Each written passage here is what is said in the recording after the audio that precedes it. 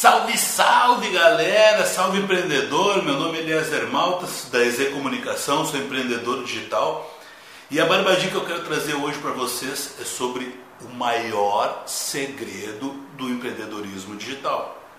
Aquele segredo que ninguém conta porque todo mundo tem um certo receio de achar que está falando uma bobagem. Mas olha só, por que alguns empreendedores digitais se dão bem e outros não se dão bem? Uns não conseguem, outros conseguem. Estão preparados aí para saber esse grande segredo que eu vou revelar agora? Estão preparados? Então anota aí qual é o grande segredo realmente do empreendedorismo digital. O grande segredo é nada mais, nada menos do que o estudo. Parece simples, né? Parece lógico isso, é só o estudo.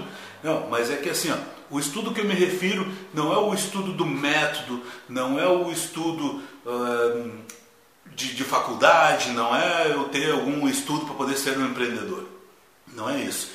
O estudo, né, a grande barbadica disso tudo, assim, o estudo é, na verdade, aquilo que tu precisa saber para te poder empreender no meio online. Né? Porque o que acontece? Por que alguns empreendedores online dão certo e outros não?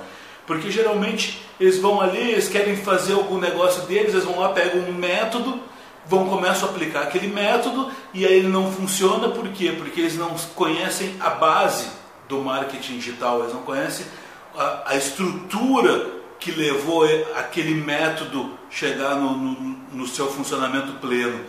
Então muitas vezes eles não sabem exatamente todos os fundamentos, o que é. Ele sabe, por exemplo, que tem que fazer um anúncio no Facebook, mas ele não sabe com que propriedade ele tem que fazer aquele anúncio, e aí ele começa a fazer muito teste, e ele acaba passando tempo, gastando dinheiro e não tem o retorno que ele gostaria de ter. Ele acaba desistindo e partindo para um outro negócio, né?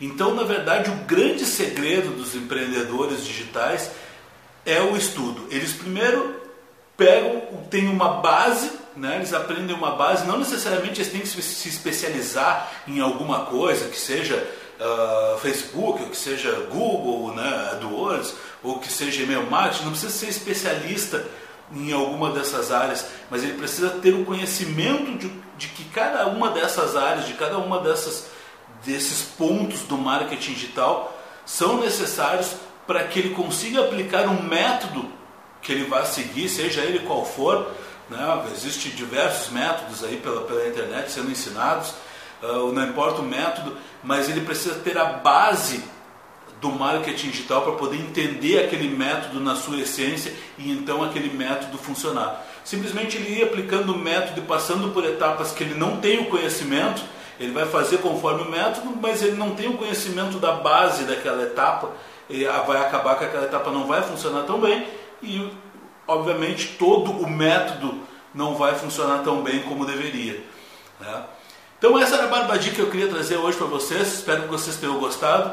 Não sei se vocês estão me assistindo ou estão me escutando, mas se gostaram desse conteúdo, deixa aí o seu curtir, o seu like, deixa algum comentário.